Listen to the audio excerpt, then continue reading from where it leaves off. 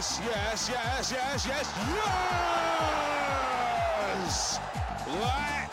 was a goal. Striker! Eat that! And another! Bing bang, stick it in. Thank you and good night. Twat! That was liquid football. Shit! Okay, we're live. I'll give it a clap and we'll begin. We must have a foot like a traction engine.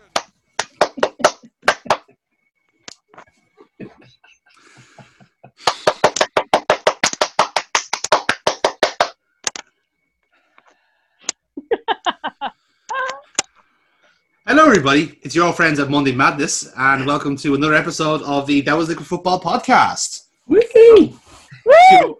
It's your old friends Jonathan, Neil, and Burpo joining us. Well done, Burpo, for joining us. You seem to have the clap today, which is unfortunate. But it's good to see Doesn't make a difference from any other day. No, I was about to say, just add it to the list. You've been dunked on twice already. It's a bad sign. So, guys, this is our. I suppose this is kind of our Premier League preview podcast, isn't it? Absolutely, Football is about to come home. Football is about to restart. Yes, and now we don't have to watch any foreign stuff because apparently that's it's bad for us mentally. You're watching football from another country. We don't want to learn any other cultures or find out anything about other. We people. don't want to see VAR being done well. Exactly. We want to give out about VAR. And give out about the Brits being at it again. That's what we're here to see, lads. Well, hasn't VAR been scrapped for the remainder of the season? Because you can't say it's in it. I think it's. I don't know if it's optional or it's been scrapped completely, but I think it's like. I thought I'd been sacked off for the rest of it. Yeah. I thought it was as well, but we will find out next week. 3 days to be precise. In fairness, we don't have to wait long at all. So we will kick off this podcast as we traditionally do, because I have yet again got another round of Transfer Guff to share with you. Yeah.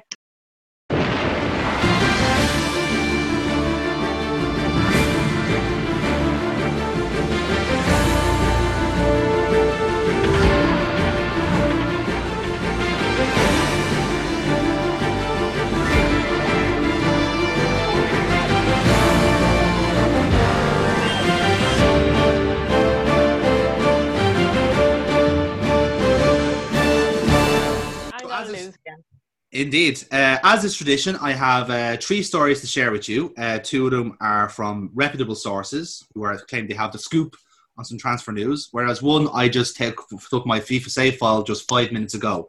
So it's in up all to you fairness, to decide. Considering how many transfer stories have been going around right now, your FIFA save file might be more accurate than most.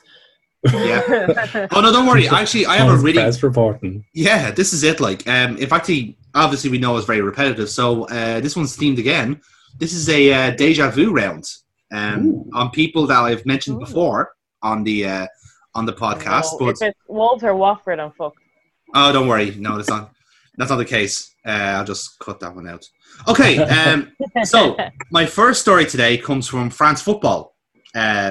Who have apparently got a scoop on Philippe Coutinho. Now, there's been a lot of discourse about him, right? He's been linked to everywhere, but according to them, and this one might have legs, they seem to think that Newcastle have got the edge on them. They've supposedly started negotiations with Philippe Coutinho's agent over a permanent move once a takeover takes place. Newcastle wants a world-class number 10, and they think Philippe Coutinho is that man. So apparently talks have been very positive so far, and if this takeover goes through, then Coutinho will be playing on Tyneside. So that's our first story. The second story comes from Sport in Spain, and they have a bit of a story on PSG at the moment, because at the time Edison Cavani was a likely departure from Paris. Now he has actually left, and PSG are looking for backup strikers for Mauro Icardi. So they seem to think that the backup striker they're going for is Iago Aspas, the Celta Vigo captain. They seem to think that they can offer him a 2-year deal on maybe, I think they're saying doubling the wages, thereabouts, and only for a couple of million. So he'll be a backup to Mauro Icardi at PSG. That's according to Sport. My last story then comes from calciomercato.com, who report that AS Roma have joined the race to sign Irish free agent Jeff Hendrick. Now, Roma seem to think, Roma want him as well, right? Obviously because he's apparently a world-class midfielder according to Italian football, but also because, and this is genuine, because he's a practicing Roman Catholic. AS Roma want to sign him because he's a rosary rattler, basically. So that is supposedly why they want to sign him. So our three stories again are Philip Coutinho to Newcastle, Iago Aspas to PSG, or Jeff Hendrick to AS Roma. So, what are you two guys fancying? I can only imagine the Newcastle Coutinho thing will come about if the overlords take over at Newcastle. Because Mike Ashley, a skillful player is not the type of person Mike Ashley wants to bring into the club. Naturally. So I'm going to have to say that on the condition that they're talking about if Newcastle get their takeover, that's true. But I'm going to actually call bullshit on the Aspas. Aspas to PSG. Yeah. I will call bullshit on the Roma one. You think Hendrick to Roma is nonsense? Yeah, let's face it, Coutinho's been literally linked with everyone and anyone. So, even if that Coutinho to Newcastle thing did come from your FIFA save file, I'm fairly certain that if I went on Google, I could find a fucking reputable news source that has linked him to the Qatari overlords or Saudi overlords. Saudi overlords that Yes. are due to take over the black and white. So yeah, okay, fair enough. So let's see which one of you is correct.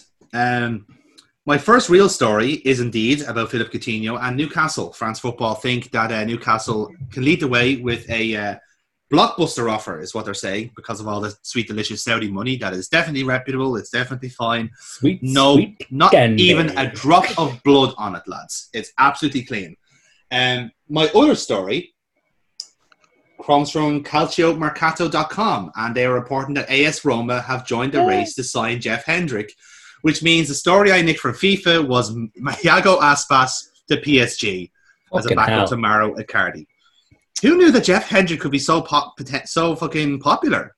Like, according to them now, they say they're in a race with AC Milan and Celtic to sign Hendrick. And again, it's all because of, he's Irish? I don't know. I don't see the appeal. I really, really don't. It's bizarre, isn't it? It's so Well, weird. he is a decent player. I just wouldn't think he'd have been on their radar. This is the problem. Yeah. I know. Because Roma and Roma and Milan have very good midfields. They have very promising players, but you wouldn't see Hendrick starting. That's the odd thing. He's at Burnley, isn't he? Yeah, he's at Burnley. Yeah. How do they know about Burnley when I can barely remember them? And she watches the league that they play in. Well, it's a magical thing about scouting systems. They just go with what the computer says. If the computer says yes, then that's who they sign. All these big clubs work the same way. It's like in a big all fairness, pharma, Roma are looking to keep Mkhitaryan off of us. And apparently, I've seen this a few places where we want a swap for Justin Kluivert. Yes, that was one of my rejected transfer gloves because I knew you guys would notice it. That's why I've kind of avoided anything Arsenal because I knew you lads would be all over it like a fucking rash. In all fairness, unfortunately, my feed is infested with it. Oh, it's terrible! It's really, apparently, really... party is done. Apparently we've signed them. Okay. With what money? With I know it hasn't happened. Stop Shrug getting my emoji. hopes up. I don't even know who this fella is, and I purposely not looked into who he is so that I don't go, oh, he would be great, and so I don't be like, oh, he's down to Man United. Partey is he's very much like Fabinho in the way he plays. He's a number 6 and he just gets in the way. He's massive. He's like a big tank of a guy and he gets around the pitch very, very well. And in a way, he's actually a little bit better than Fabinho when he's on the ball. He travels the ball very well. But Fabinho's kind of better, has more of an awareness. So kind of take your pick really what type of player you want. But the two of them are very, very close to each other. Either way, very, it's very not good happening. against us. No, it's not. Of course it's not. This is one of the better defensive midfields in La Liga. And they're not no offense, lads, but they're not going to sell it to Arsenal. I don't think even a team like fucking Man City could rattle Atletico for him. Because he's the type of player that they couldn't really replace. That's why they sold Rodri off, because they had Partey. He's got a release clause of a relatively low, 60 million? I thought it was 46. Yeah, I think it was like 60 million euro. I think it was. Yeah. So, they potentially, if somebody stumps up that cash, the club can't stop them. That's possibly, that's major. Because I think all Atletico Madrid players have release clauses. Oh no, sorry, all La Liga players have release clauses. Like by law, they have to have a release clause. So, there's that. But I mean, where are we going to get fucking 46 million quid from? This is it. It's bizarre. So mad. From a Liverpool standpoint, last time we spoke, I was saying that all of our transfer news is about Timo Werner, and despite him supposedly signing for Chelsea, it's still about Timo Werner. It's so bizarre because, the real reputable source we work with is James Pearce from The Athletic. You should subscribe. And he has the inside track on Liverpool news. So whatever he says is gospel. It's very much like David Ornstein back in the day. And the curious thing is that all of Liverpool was in denial that now Chelsea are supposedly signing Werner. And not only that, but Chelsea signing Werner, but they're also signing the other lads we had scouted, which was Havertz. But us scouting him kind of says nothing really. It's Liverpool. We're going to scout anybody really. And the curious thing was that obviously signings excite people. That's what they do. But everyone, any sensible Liverpool fans going, lads, have you seen the young players that we have coming out here?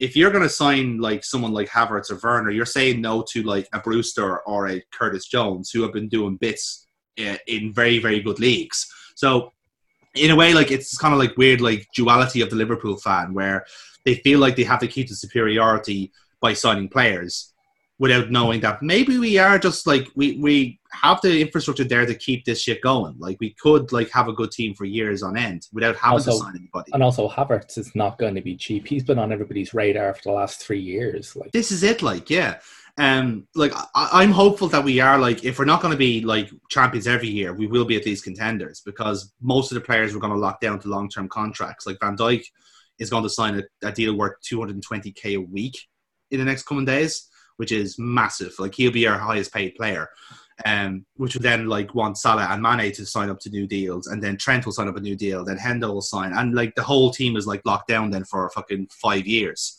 So that's our generation sorted, and all the while the likes of a Neco Williams or the like of a Curtis Jones have locked down their deals, and Ox is down, Kate is down. The whole team is sorted. That's what I think that's what the likes of Klopp are kind of saying, why should you improve on something that's working perfectly? You know what I mean? But it's the way that football works. It's always the acquisition of even shinier things, isn't it? And Jesus, Chelsea have really nailed that so far. It was always Chelsea's kind of model, just basically buy everything. Yeah. City the only reason the City have beaten them to it as well by buying everybody.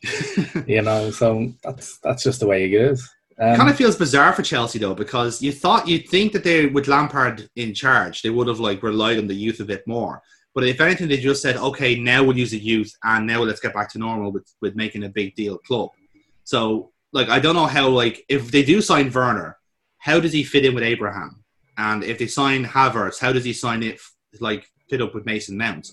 I can see where they're kind of going with having two strong players per position, but eventually players will go stale. They can't sit on the bench all the time. And absolutely as well. If they're going to spend Havertz, they're not going to be able to get him for anything less than 60 million. At least, I'd say at 80. Least. All right, let's say 60, 80, whatever. You don't spend that much amount of money to have him as the second in a two-man position. He's going to play. Yeah, so exactly. Say where, and if they sign Werner for 60 million? Well, supposedly, yeah, but the release clause might be gone. So so they sign Werner for 60 million. Where does that fit in with Abraham? Well, they turn around to Abraham and go, well, we've spent 60 million quid on this guy, and they're probably paying him a shitload more than they're paying Abraham as well. Yeah. And let's not forget now, they already have Ziyech signed and sealed as well. So exactly. Who does he replace? Does he replace Yeah, so does he replace Hudson-Odoi, or is he playing number 10 because he can do both? You know, yeah. So that's just it, basically. So they just turn around to these younger players because they have them locked down. They're youth players. Yeah. Because they have them locked down, and they just turn around to them and go, well, look, go find another club or play second fiddle. It's so odd because, like, they're the two positions I kind of consider Chelsea the strongest. Like, when you have Abraham and Giroud, two very good striker options.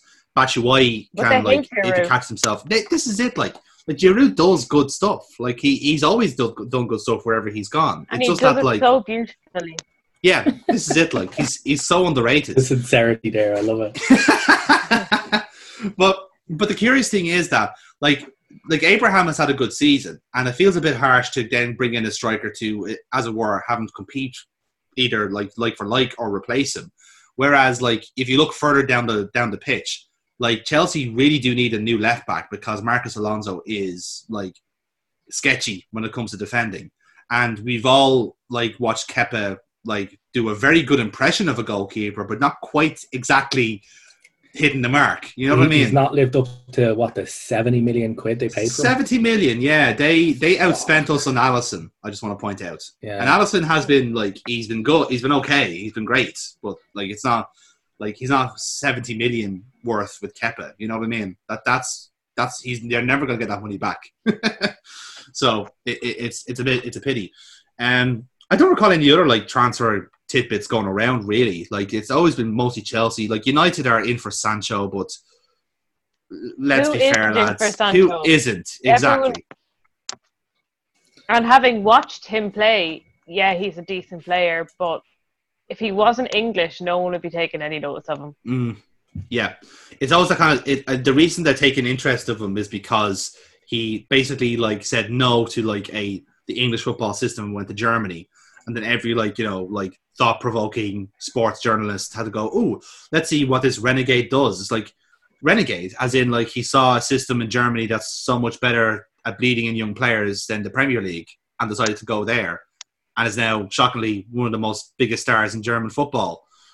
Yeah. Who knew? Who knew that could happen? What a crazy coincidence that is. So, yeah, wonderful stuff. So, let's get on with our Premier League preview, lads.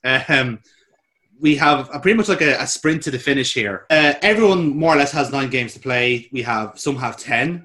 In fact, one of the teams that has 10 is yourselves, guys. It's Arsenal first task up. Potentially. Well, we've potentially 14 if we do a full run in the FA Cup. And that's not discounting the Europa League as well. Yes, absolutely. Yeah. So, that's pretty good. We've got 5 games over the next 15 days. So we're technically on a game every 3 days for the next 2 weeks. Yeah. And then it goes out to, I think, 4 days per game when the FA Cup games kick back in. This should be good. I mean, funnily enough, I genuinely think Arsenal are going to be one of the teams that come out of this kind of lockdown better off somewhat. When they come in.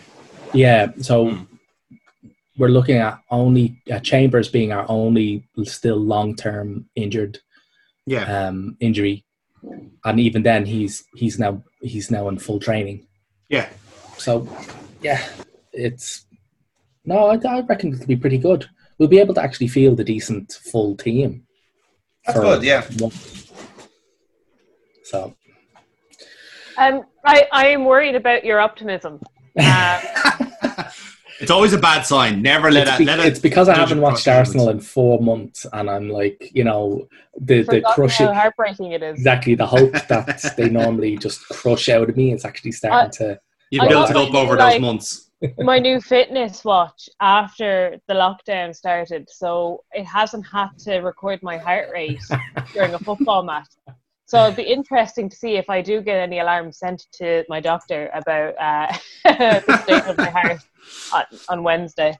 Yeah, yeah. Should probably give your doctor a heads up. Oh, by the way, I'm an Arsenal fan and they're playing. Totally understandable. Have a great day. The doctor recommends do not watch that match. Disengage from all internet that day. Yeah. Yeah, but curiously enough, I mean, I kind of watched a bit of the highlights of the 2 pre-seasons, even though they're occurring in the middle of the fucking towards the end of the season. But not to overthink that. Some quite interesting things happening. Maitland-Niles was fielded as a midfielder in both games. No as Xhaka. nature intended. Yeah, no Xhaka in either games. Also read there that Maitland-Niles in training is actually training with not the defenders like Bukayo Saka is. Yeah. For now, he's training with the midfielders. Oh, okay. So it's clear that I've heard he's been playing CM, and in the first game he did a decent route against Charlton, which was completely kind of glossed over by the fact it was Charlton. Yeah. But he made 2 errors in the lead up to 2 of Brentford's goals, from what I had seen as highlights. Now, whether they were kind of edited to make it look like he was the main source of the error, or whether it was just kind of he was unlucky enough to be also involved in a chain of errors. But yeah, he'd gone from having a very good game where people were raving at him at centre mid, and like, this is a position he should have been playing this whole time. He did try and tell us this, blah blah blah blah blah, and then like 3 days later, like, oh, maybe Wenger was right. Well, old man had a point. Yeah, the curious thing about Maitland-Niles was that if he just stuck to his right back, I think what was held up against him was what Saka did. In that, Saka is not a left back, absolutely not. Nobody has ever claimed this, and nobody ever will. He's a winger at the most. Yeah. However, when he was offered the opportunity to play at left back, he just took it between his teeth and just went, yeah, you know what? So it's curious that, and also Saka was held up, sort of a bit of an example towards Maitland-Niles. So whereas Saka kind of realised what Maitland-Niles didn't, which is that playing even in your not preferred position is better than not playing at all. Yeah, it's always that culture of the brass ring. Like, you just need to break out, get your foot in the door, and then whatever happens then after that, then you might get used as your replacement. It's how like most players break into the first teams. But what's curious it's about how most people become goalkeepers, to be fair. True, yeah.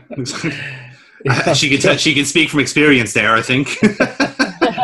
But what's also curious about like Maitland-Niles is that in the kind of half-back system that Arteta uses, him being at right back would have suited him, because right backs in Arteta's system don't operate at right back. They're wide players. Yeah, they operate in midfield. So it's like, all right, then you will nominally be a right back, but you wouldn't actually be fucking playing there. You're only called a right back because we have to field somebody who is designated as a right back. Exactly. And with the way like football's played now, like most of that play is on the wings now. It's not necessarily centrally. Absolutely. So in much the same way when Wenger used to field people out wide or in the centre, and it's just like they never stayed there. They drifted around and did what they wanted, because that's what Wenger believed that a player should do. They should be able to drift around and make shit up. Improvise, yeah. But the only reason they were fielded as a left-sided forward, right-sided forward, whatever, is because the league dictates that you have to nominally have those players there. Yeah. So that's the curious thing. But it seems to be a bit of a renaissance for Maitland-Niles. It'd be curious to see. Both the teams in the 2 pre-seasons were quite different. Yeah. But both of them were 4-3-3s. Yes, very curious there. Yeah. Both of them seemed quite good, very attacking, very top heavy, very attacking orientated. And no, it seems quite good. I mean, if anything, also it seems that like whatever funk Lacazette was in prior to the lockdown initiating, he seems to be out of now. That's good. I'm happy enough about. Hence why I'm curiously optimistic. That's going to be the curious thing, isn't it? Like, it's going to be what players do kind of come out of it like smelling like a bunch of roses, because like it is a massive reset practically. Like it's a restart after red flag. So it's like it's a new race practically. We have to be able to negate any injuries that are going to come up from this long. Like, I'm kind of looking at Bellerin, right? He was coming back into himself after a very long injury out. Like, he was still coming back into it. Now he's been off. I think this could be really good for his rehab. Cedric too as well. that he's had the time to work on his sprints and his speed, which is something that people were saying, and it's kind of a well-known side effect of having an ACL injury. Yeah. That your sprint speed would be reduced somewhat, and that you've got to build it back up again. So this would have been the perfect time for him just to work on sprints. But there's time will tell whether that has worked out. Like, it could be really unfortunate that, like, on his first sprint down the wing, he'll pull a hamstring, and that's the end of that. Then, yeah. We'll also have Tierney back as well. And he'll fall over and hurt his shoulder again, and that'll be good. I'm very not optimistic. We were saying this before the podcast, that Arsenal are kind of one of the major beneficiaries of the lockdown, because, as is often the case midway through a season, Arsenal players drop like flies. And you've kind of had this issue throughout the season, really, since the start, that, like, you just haven't really had, like, a full beans to work with here. So, in a way, then, you do sound, like, very cautiously optimistic that this team can kind of, like, because in a way you are kind of in a chase with teams ahead of you for position. Would you say you're fairly well equipped for it? Well, on paper, yeah. Whether or not, like, again, we said this in the last podcast, but when you look at the German leagues, they're reporting like a 250% increase in muscle injuries. We were seeing from matches, players were just being subbed on and then immediately getting injured and having to be subbed straight off again. So it's quite curious. Also, one of the things I'm quite curious about is that City haven't played any of those pre-season games. I was about to talk about this, yeah. We have played two. So I wonder how that factors in. Like, are they going to go in cold? I severely doubt they're going to go in cold. Pep Guardiola would just not allow that. But not playing a game, Yeah. There is that argument about ring rustiness, if you like. Yeah. I know, like, we're kind of following your model, but we're like a few days behind you. Yeah. Because we played one game against Blackburn and it went exceptionally well for us. And then I think we have another one penciled in, like, around the same time you guys are playing. So then we're geared up then for the Merseyside derby. So I think, like, most people are trying to get 2 games under their belt. But as you said, City not playing is a bit unusual. But like I said, their training system could be very hardcore. So maybe they're just too knackered to fucking play a match, maybe. Who knows? Probably. And also, they've got Laporte back. Yes. Which is one of the huge benefits for them. City, somehow a team that can pump £1 billion into their squad and still wind up reliant on one player. Who knew? Because when he got injured quite seriously this season, that's kind of when their season almost went to shit. Yeah. Except for the fact that they keep having to field an almost perennially injured Kevin De Bruyne, who will have also benefited from this fucking break. Yeah, definitely. Like, I think everyone kind of has that situation where, like, the lockdown has kind of, like, helped, like, ease a lot of niggling injuries. But at the same time, now that you're asking to kind of, like, to start from zero and go to, like, a full sprint now, that's when those kind of things are going to reoccur again, or something worse could happen. I reckon we're just going to be fucking drowning in soft tissue injuries. Yeah. I can't wait to see everyone's fantasy teams after fucking 3 weeks. We should have how many injuries? Betting system. Oh, yeah. I like that. We need a new segment to replace Fire Wars now that it's gone. So yeah, I could get behind this. You can bet on the ACL sniper. Yes. Oh. I'm happy to go with the hamstring sniper, not ACL sniper. Oh yeah. Hashtag triggered. just the face and shell shock on her at the minute is just something else. Just the black soulless eyes just looking back into the past. Those codeine fueled nights. I miss codeine. Yeah, we all do. But yeah, as I was saying, like, our pre-season, if you can call it that, is just been the one match against Blackburn. There's been no major takeaways from it, really. It's just been business as usual. The one thing I would say is that I think we finally found a role for Minamino. And that was it was kind of the reason why he wasn't really fitting in when he signed initially. We knew he was good. We knew he was, like, a really, like, tricky kind of player. But I think a lot of people had kind of touted him for, like, a Lallana type player. We kind of playing the central midfield, Cruyff turns, nice hair, like the occasional, like, 1-2 pass, that type of deal. He is almost certainly that. But I think from the pre-season, what we've kind of identified him as our backup for Firmino, because he's not like a traditional like centre forward like Firmino, but he does a lot of the interplay really, really well. The names are very similar. This is it. I think that's why we signed him. Like clock went Firmino. Yes, that's Japanese for something. Yes, sign him. I gotta keep it easy for the kit man. Exactly. Yeah.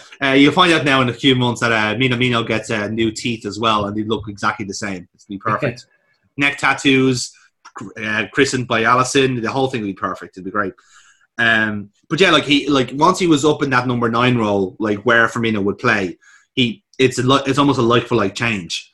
Because he's able to play in, I think it was Mane and I can't remember who's on the other flank. Shaqiri, Oxlade maybe. Keita. It was Keita. So I was able to play Keita and Mane both in, and they both scored goals with him playing them through. And then a lot of the young players kind of came in and just started like showing off their skillage. So it was a good match for us all the same. If anything, actually, the one that we did, we had a training match between our own two teams. We split the team in half and had them both playing in Anfield, and that match was just fucking great. Actually, I watched the highlights of it, and we were just going hell for leather. Like it was a real kind of like exercise. It's like in FIFA when you and your friend can't decide who gets to be Liverpool, and you both pick Liverpool home and away kits. That's exactly what it was. The star of that match was Keita, which was bizarre because again, Keita was another player that was kind of like he was there. He was it wasn't really in the conversation because of injuries or just bad luck or whatever, or just Wijnaldum was just so good playing that you couldn't really replace him. But Keita in that match passed to himself, which was very, very impressive. Like he was basically trying I think the idea was a 1-2, right? But he passed the ball along, and like there was like a distracting run from like Wijnaldum, I think it was. So Wijnaldum went in as if he was going to receive the ball. Keita went down the other side, passed essentially to himself, skipped past his man, and received the ball then. And it should have been a goal, but Curtis Jones overcooked it. So, which is a shame. But yeah, like honestly, like we've shown some really good play. All of our lads look fit. Injury wise, I know that Klein is ruled out. Like Klein is not coming back this season at all, and he will probably be moved on to I can see him playing in the Championship next season. Like he'll be just to get himself to match fitness, let alone getting back to the Premier League. And we've extended Lallana's deal for another few months so he can lift the Premier League trophy. Because again, I don't know if you mentioned this, but Jurgen Klopp is madly in love with Adam Lallana, as we all are, obviously. Such a pretty boy, and that's pretty much been it. Like I think Ox has a small muscular tear, but I don't think it would be the Ox unless he does. So we'll take that into account. I think Salah missed both matches, but I think it's just a precautionary thing. They want to keep him fresh for Everton. So, I mean, it'll be interesting to see with the kind of fight for the European places, how all the teams have kind of gotten on with their pre-seasons. Like, to be honest with you, I don't know how many matches United have played, how many pre-season trainings have Burnley done, because somehow they're above us in the table, and it'd be just interesting to see how like this is all going to play out. It's going to be interesting. I as a neutral, I'm sure between this and the relegation battle, it'll be the most interesting part of the restart, because it is kind of said and done with Liverpool. It's kind of like who's going to get into Europe, which was the relegation zone, which was the whole point that the league couldn't get scrapped because of the relegation zone. So this needs to be fixed out. So I actually have the league table here in front of me, so I can give a quick rundown of where the interesting parts of the table. So obviously we're well ahead with 82 points. City are on 57 with the game in hand. Leicester are I wouldn't say they're kind of safe. They could fall into it. They're on 53 points in third place. Then here's the big scrum, which is Chelsea 4th on 48, United 5th on 45. Wolves and Sheffield United are both on 43. Wolves are slightly better goal difference-wise. Spurs then are 8th, 41. Arsenal then a point behind. Then you have Burnley and Crystal Palace on 39. Both have the same goal difference. Everton are 12th, which is bad luck, I think it's fair to say.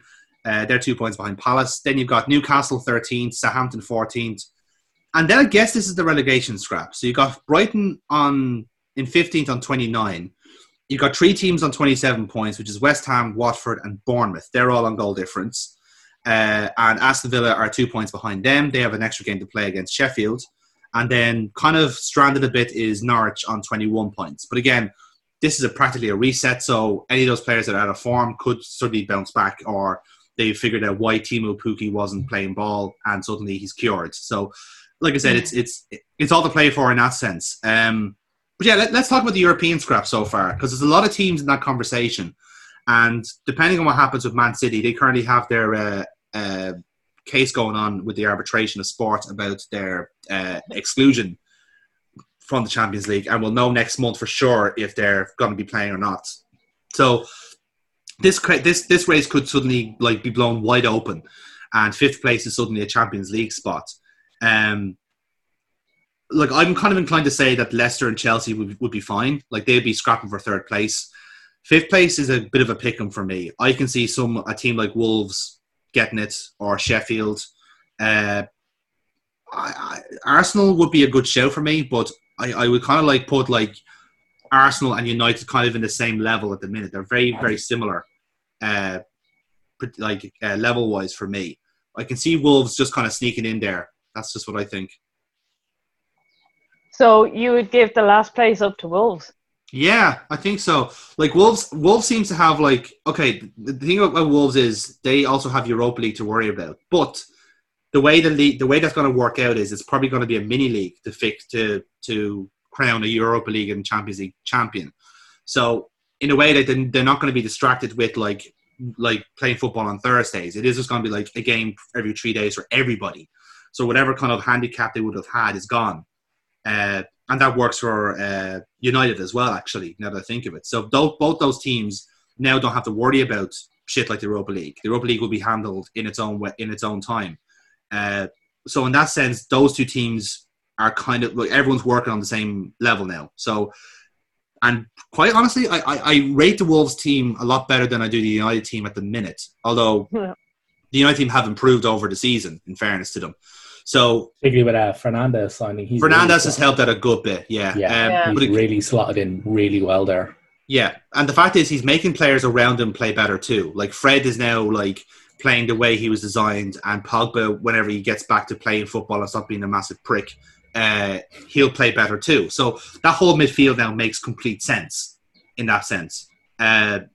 So yeah, they will certainly be in contention. I wouldn't be surprised if United get 5th, really, because I think that's accurate for them. That 5th is an adequate place for them, and if they get Champions League football, then that's a bonus, really.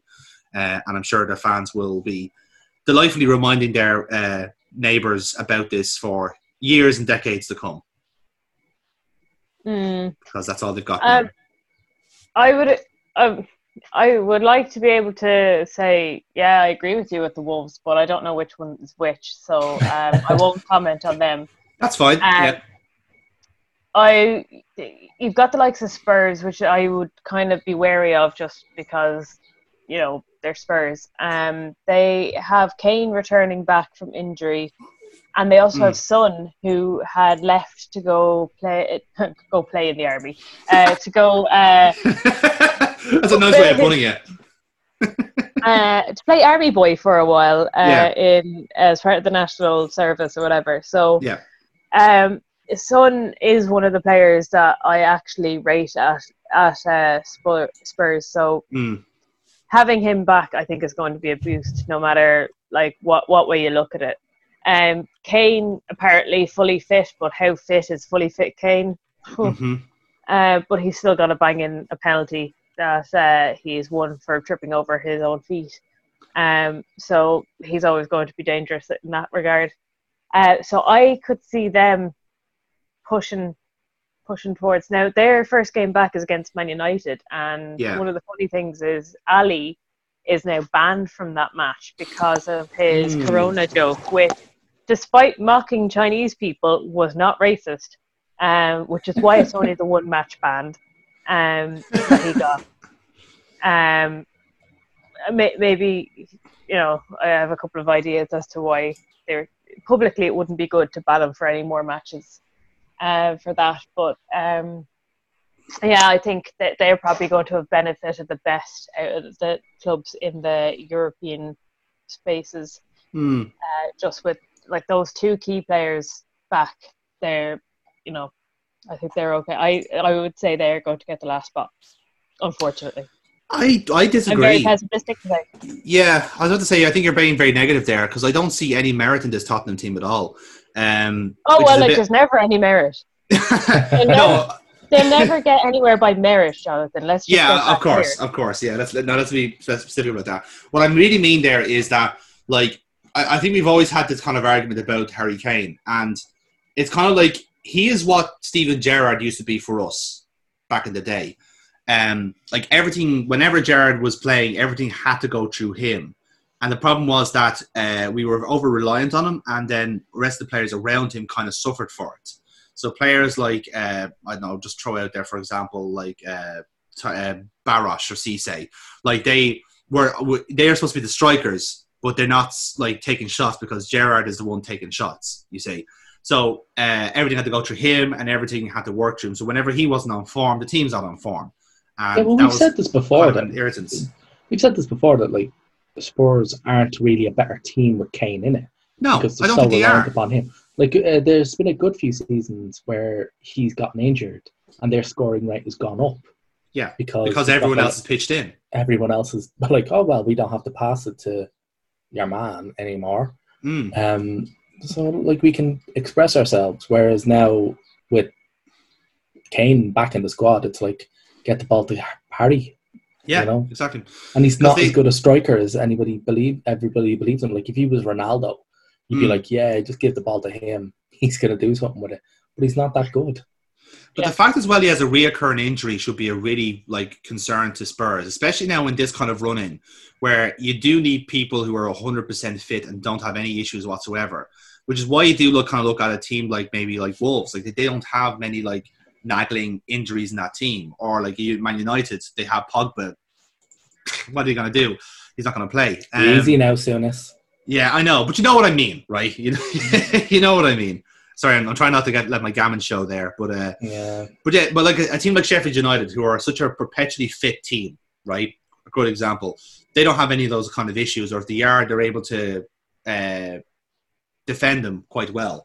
So when you do have a team like Spurs then who are essentially their captain is working with a ticking time bomb of an injury, like you can't really push him that hard. So you do have to pick and choose your moments to play him. Do you play him in the big games to potentially get goals and lead the team, or do you play him in smaller games where it might not be that much of a demand, but he's able to like bully like defenses for easy wins? It's a tough one for Mourinho, but I can see Mourinho just being lazy and just picking him out every single time, because I think having that central striker suits Mourinho's system a lot better, because that's how he always used to play anyway.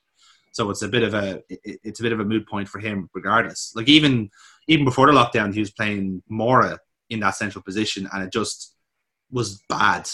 It's just a bad idea overall. Like, so no, I don't think Spurs will get there really. I can see them staying 8th. Okay, no, I would be happy with that outcome. Yeah. I don't know what your thoughts on it all, Neil. Yeah, if you're set, I can see 7th, I can see 6th, but like it's such a tough one. I think we'll get 6th, Arsenal. I think we'll get 6th. I'd say 6th. Yeah, I'd say 6th. If not 7th, like I see at least you guys going at least improving on where you were in 9th. Like I don't think you'll stay 9th. If not, it's because something terrible has happened to the team. Like you're better than 9th at this rate. So in that sense, then I don't really see who can drop out of that except for Spurs or maybe Sheffield. But that could be mainly because like they fucked up a game or two. Like Sheffield were doing great guns beforehand, so they will be in the conversation, as will Wolves. So yeah, it's a fun battle really. Do we see the likes of Burnley or Palace gate crashing, or would it be funny to just see Roy Hodgson back in the Europa League? Because there's a part of me that wants that to happen again. Oh. Yeah, you can get back into the Europa League when we get back into the Champions League. That's fair enough. Maybe they can kind of slipstream you or something. So when you're climbing up the league, they can just like latch onto you like a lampet or something. It's all good. Yeah. So I guess like our kind of takeaways are like we're kind of fancying like. I think the conversation there was like United or Wolves for that 5th place spot, really, which is kind of where they are at the minute. So no real shockers there, I guess. Although, again, Burkbot's been very negative there and thinking it'll be Spurs to get it. So hopefully you'll eat your words in a couple of months' time. Here's hoping. Here's hoping, exactly.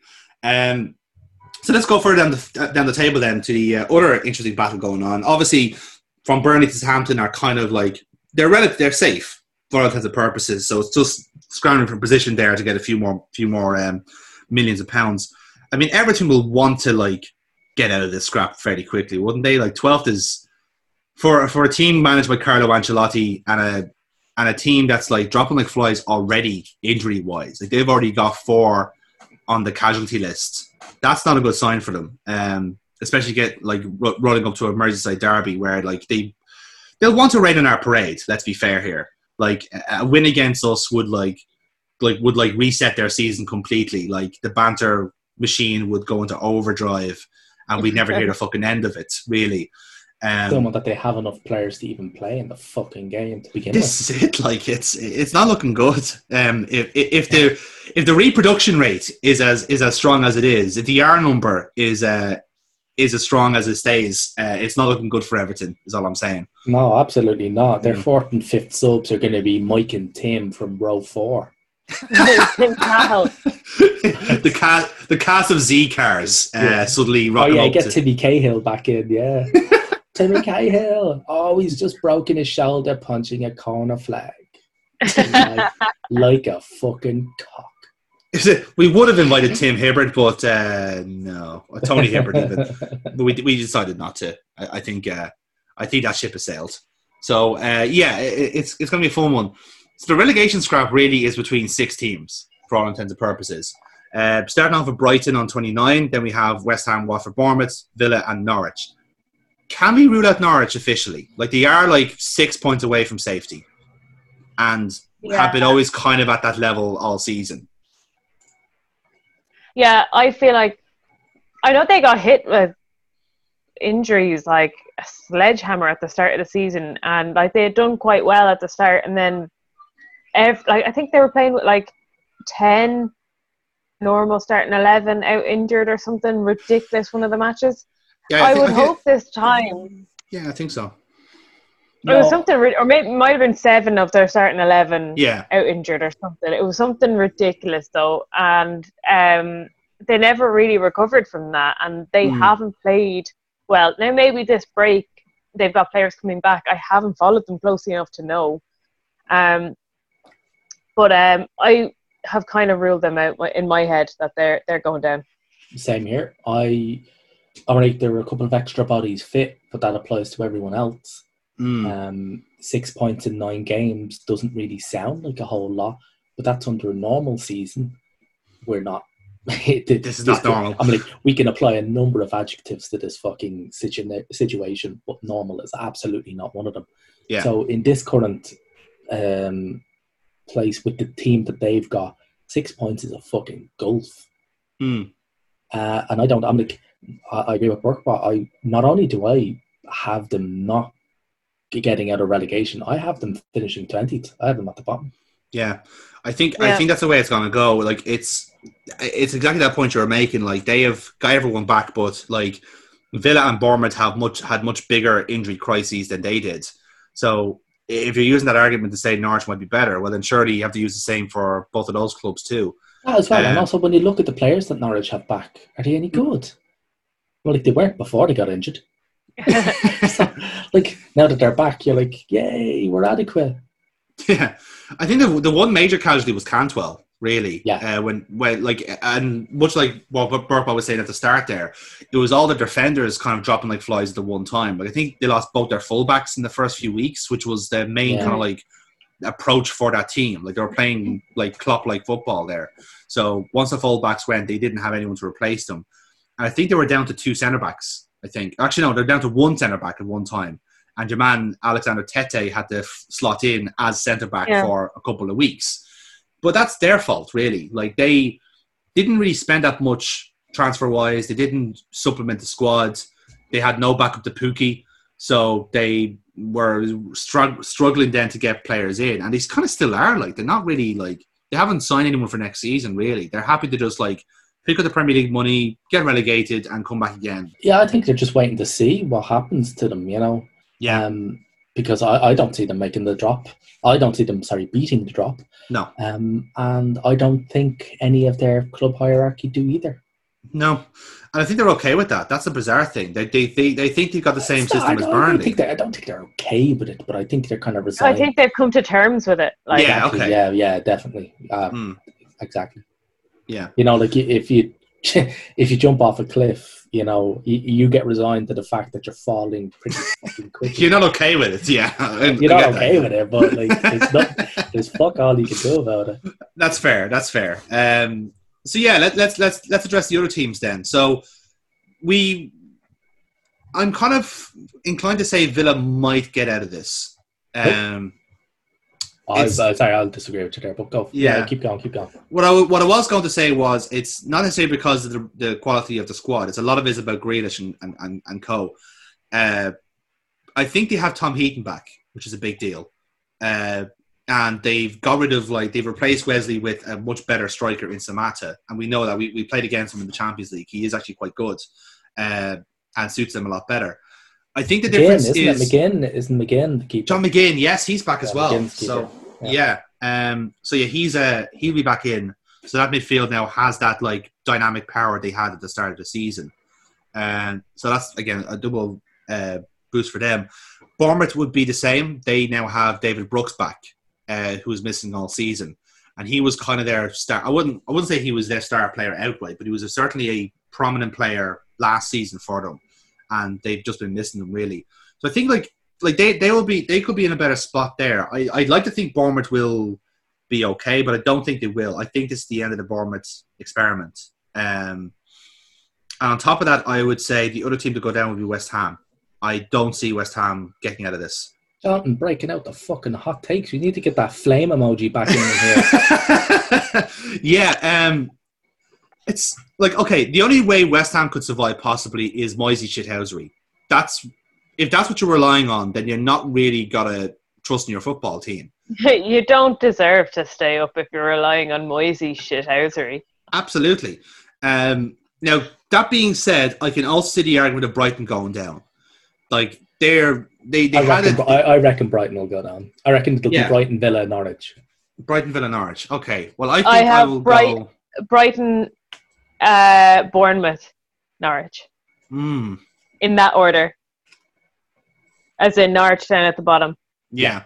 No, I think I'll stick to my guns here. I'm going to say Bournemouth, West Ham, Norwich. I say West Ham are finishing 19th. Oh, man, we need to get them flame sirens fucking firing off. And that's... that sound you're hearing, by the way, is Gammon going crazy everywhere. Meow. Yeah, I actually reckon you get some fairly decent odds on that. I'd say so. It's only purely by fact that, it's West Ham and it's Moisey. One of those, really, distasteful combination that somehow work. Fucking a prawn cocktail, essentially. It's one of those weird things that exists, but people can't deny that it exists. It happens. It naturally exists in our universe. So surely it must work. What happened? The most ridiculous shithousery is going on in the Schalke Leverkusen match. Okay. Where it's all breaking out. There's a huge fight now. Nice. So there was a friendly drop ball and Leverkusen. A drop ball? Holy shit! It's all breaking off there. And your man goes to pass it back to the keeper, and will start to move off again.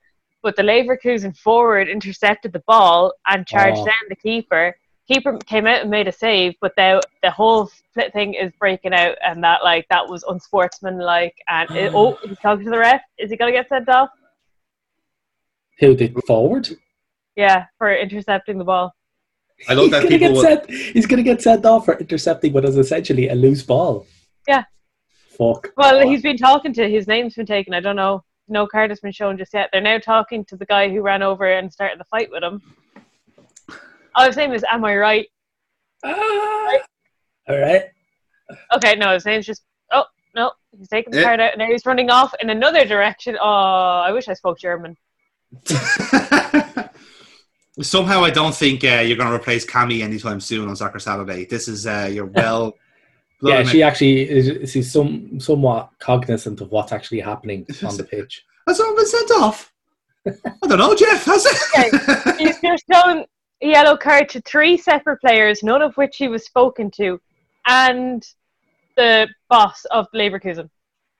Nice. Okay. Not a red card for the boss, but a yellow card for the boss. Okay, and now he's delaying the corner because the save resulted in the ball going out for a corner. And players are now refusing to let your man take the corner. Oh my God, it's hitting off again. This is why we need crowds back, lads, because oh my God, and he just kicked the corner out of play to be sportsmanlike. Oh. Oh Jesus, that was fun. I have no clue what was being said, but like, I bet anyway. None of it was complimentary. None of it. No. Her entire world is literally turned upside down. That was embarrassing, to be honest. Okay. So, yeah, we've kind of given our takes there on what we think relegation-wise. But one of the reasons why I don't think West Ham will go on, will go down, and this might lead into our kind of the next bit on this, which is the empty stadiums thing, in that West Ham have a lot of, shall we say, psychologically fragile players. I do believe the politically correct term nowadays is pussy. So I reckon like the kind of training ground viable kind of suit a lot of their players, like Lanzini as well. Like Lanzini seems to. Oh yeah, he's back, isn't he? Yeah, he's back as well. Like he seems to, any time the crowd, even like he could be cheered by like 20,000 people. And then you just have one guy there going, "Yo, shit!" And then his game will go to pants. And I think that's like Wogan. I was listening to the Left Field podcast, and Wogan on that was he was saying something similar. It's like maybe the players who can't really compartmentalize their poor play will benefit a lot from this. And he brought up the analogy of the NBA, and he was saying if the NBA playoffs had to be done in kind of empty stadiums, he could reckon like a good few that would benefit quite a lot of their players. And he mentioned like Carmelo Anthony, and he's like, well, he's a fantastic basketball player anyway, but apparently in the pickup games during training, he's an absolute fucking murderer. And they're just like, oh, maybe that'll be the thing. And it's like, when I was thinking about who I thought was going to go down, and loads of people actually, funnily enough, said West Ham. And I just wasn't getting it. And I think that was kind of the source of it. I was like, yeah, the crowd get on their players quite a lot, and their players seem to be very, very badly affected by it. Yeah. I think Anderson's another one of them. He doesn't take... He's had a very woeful season. He does have a woeful season. I think it's because the instant he goes on to the pitch, he gets sledged out of it. Isn't that like so shit that as a fan group you're so toxic that you make your players worse, so you make your club worse? See also Millwall for the same example. See also Millwall, but then again with West Ham, like I think it's they're proof of the analogy that the fish rots from the head. In that they're a pretty toxic club. Yeah. There are worse. We will bring up. I think I'll be bringing up one example in our cods, but they're not. It's not a good environment there. So I reckon that having no crowds there might benefit a lot of their players, and that's why I think that now they mightn't beat the drop by much. In fact, could be goal difference. It might beat it by goal difference, but I don't see them going down. Okay, it'll be interesting to see. Yeah, it will be interesting to see. I mean, I'm gonna purposely look out for West Ham players actually playing well now.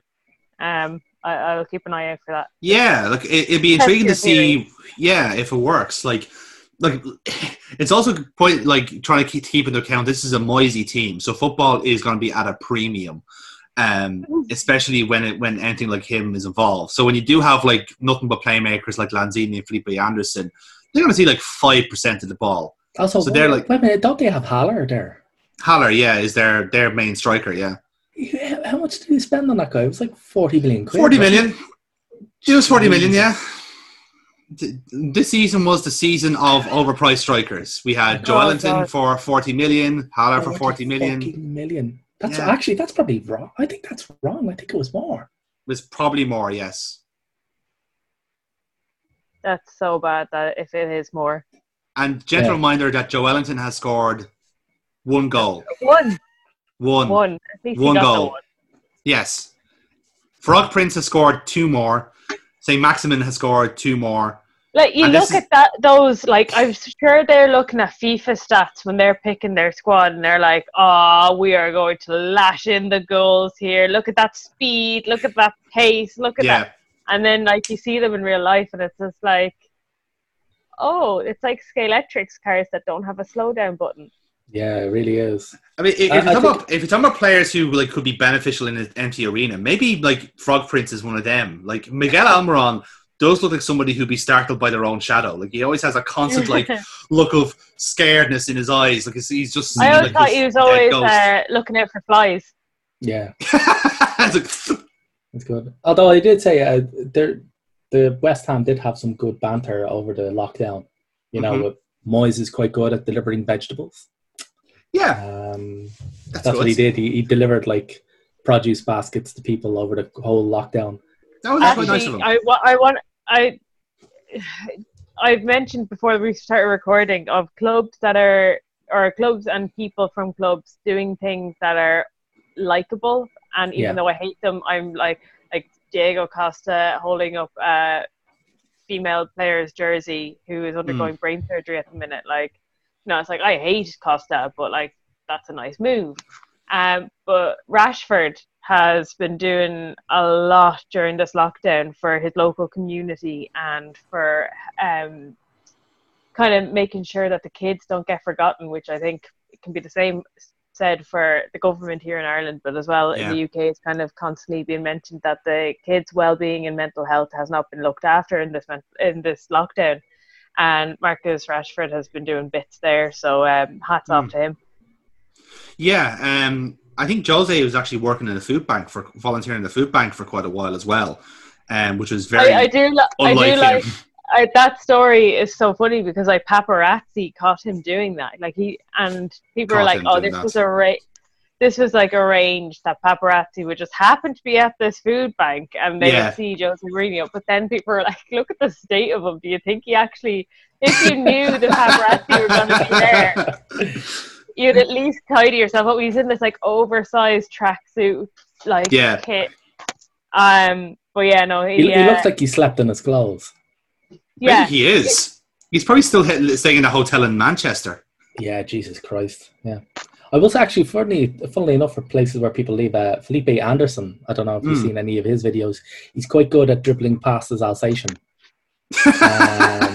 That's good. So, yeah. But he apparently, he lives in an apartment that's the size of a fucking runway. I don't know what aspect ratio he's got his phone or any of the cameras set at, but his apartment looks fucking huge. So that's the benefit of living and playing for West Ham, I guess. if that is an advantage, living in a big empty house in London, or wherever he is. But yes, no, actually, let us be nice for a while and let us say well done to any footballers or anyone in the football world who's chipped in to help out the community, because like you lads have been born off your trees. You only have one role in this world, which is to play football. So doing something nice for a change is a benefit to us all. Like Kyle Walker making sure that his local sex workers never... Absolutely. Like the man is a feminist icon. Yeah.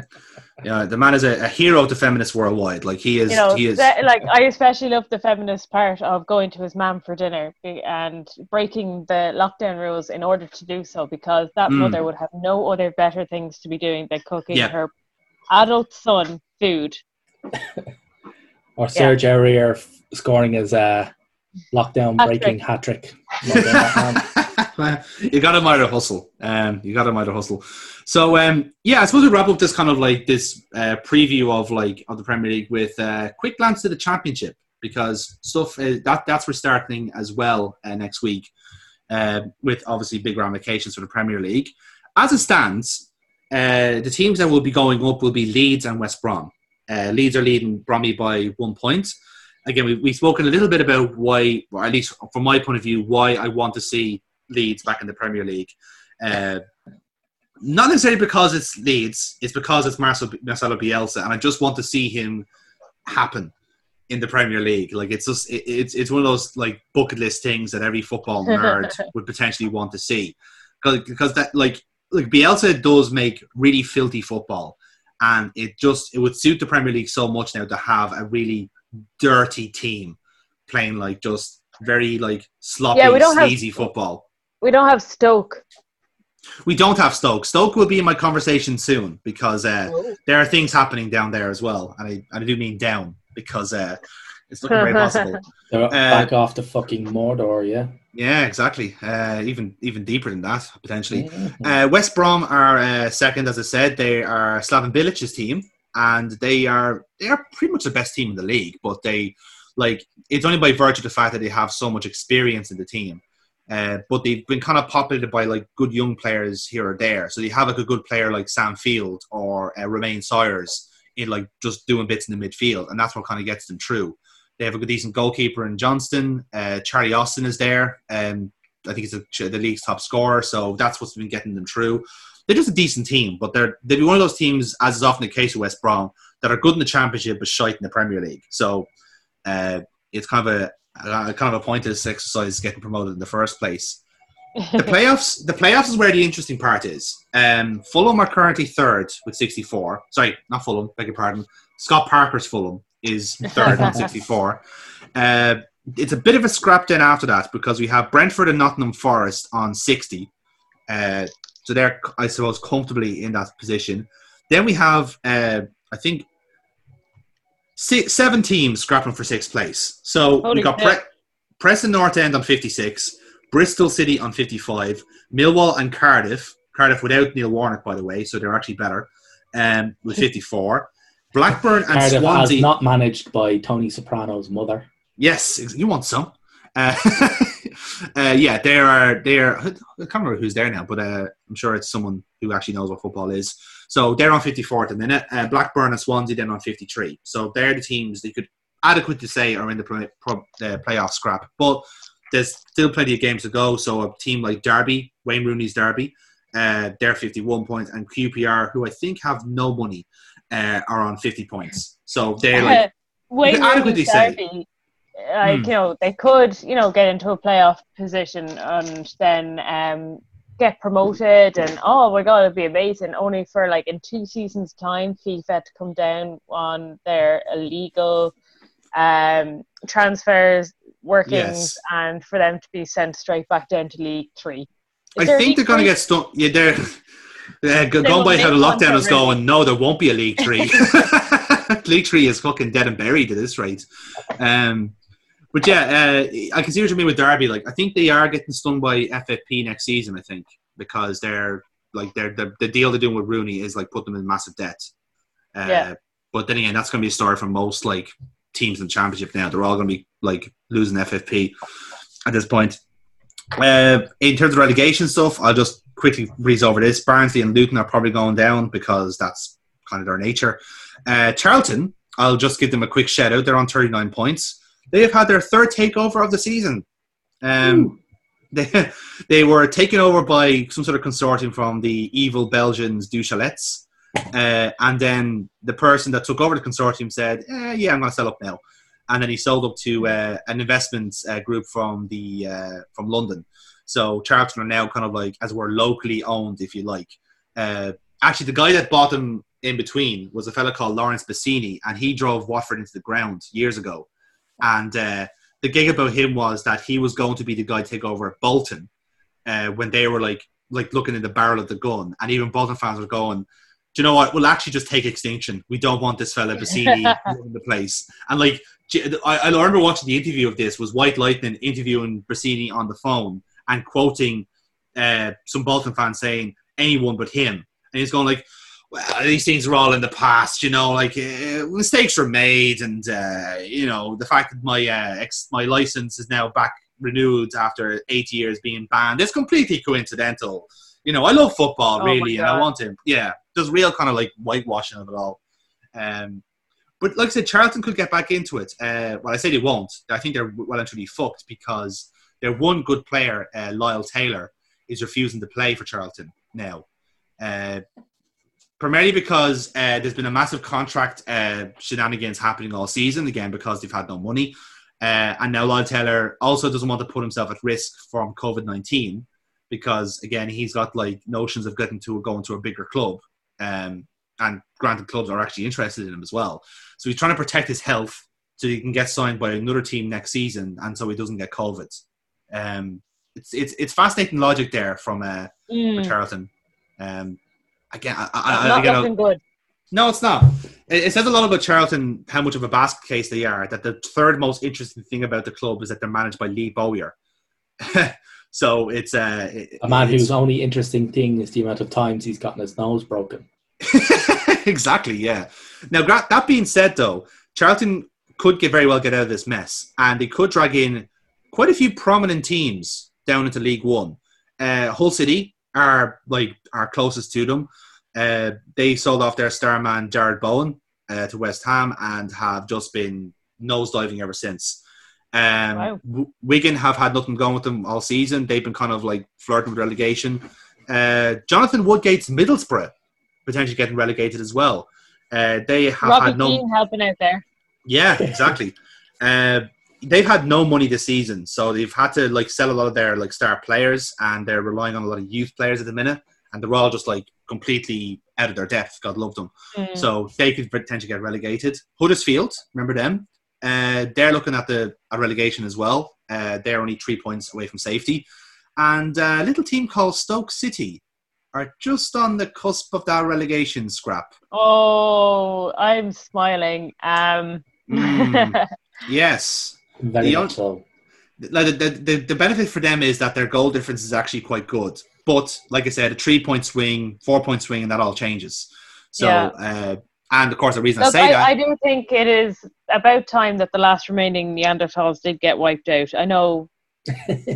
Natural selection, as a biologist enthusiast, like, I obviously would be frowned upon in the rest of the scientific community for saying something should go extinct. But, Stoke City, I think it's fair game. They've refused to evolve, so now they have to just go the other way. Yeah. They refuse. Yeah, exactly. If you don't want to live in the 21st century, then the 21st century will not live with you. That's how it works. It's also been compounded by the fact that Stoke City might not have a manager, considering that Michael O'Neill, who gave up the Northern Ireland job to finish the season with Stoke because of the lockdown, now has tested positive for COVID-19 an hour before they were supposed to play Man United in a friendly. Bad luck there, lads. Not going to lie. But like I said, they have a contingency plan. Their assistant manager will manage them for the next week or two, I think, until Michael O'Neill is deemed to be fine, I guess. Or maybe he might just be kept in bubble wrap until the season ends. At which point, Stoke will probably get relegated. And that's pretty much it. League One has been decided-ish. Coventry and Rotherham are promoted, and then the playoffs will actually happen. So, bad luck, Sunderland. You've actually missed out. Sunderland will stay be in League One next season. I think this is our prompt to celebrate and laugh at them because, man, the next season of the Netflix show is going to be so much funny, isn't it? Just 4 episodes. R.I.P. Fifth episode, scene missing, COVID-19, and then the 6th episode is where they're going like, right, lads, let's gear up for the return of League One. We're going to get promoted. Oh, no. And that's the end of the show then. They're going to certifiably extinct from that. Okay, so we'll continue the show then with our favourite segment and yours, the Hand of Cod.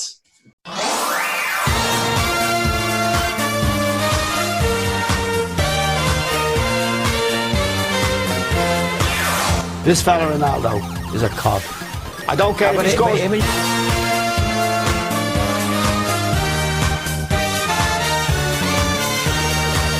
I thought he was fucking dreadful.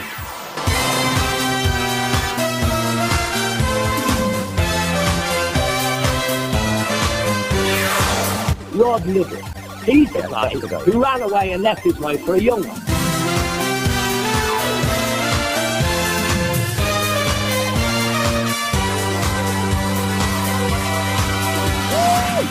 So, various topics on my list here, but Burkbot, I think I'll start with you first. You've gone for an old favourite for this week's nomination, haven't you? Yes. For a couple of reasons that all kind of tie in a couple of cods together. Okay. So I'm going with the FAI.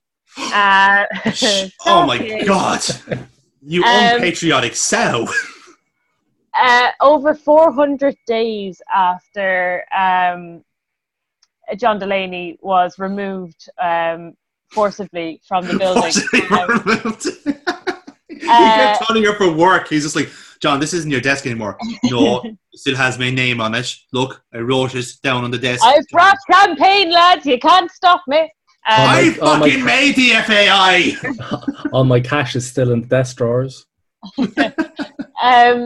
They actually finally advertised the position to be, for people to apply for. CEO, yeah. So we've got like an interim.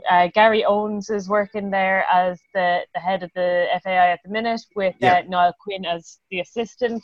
Mm-hmm. And so that kind of brought them back to my attention. So it's like, oh, well, actually, like, what is going on? Like, we all know that we have no League of Ireland football.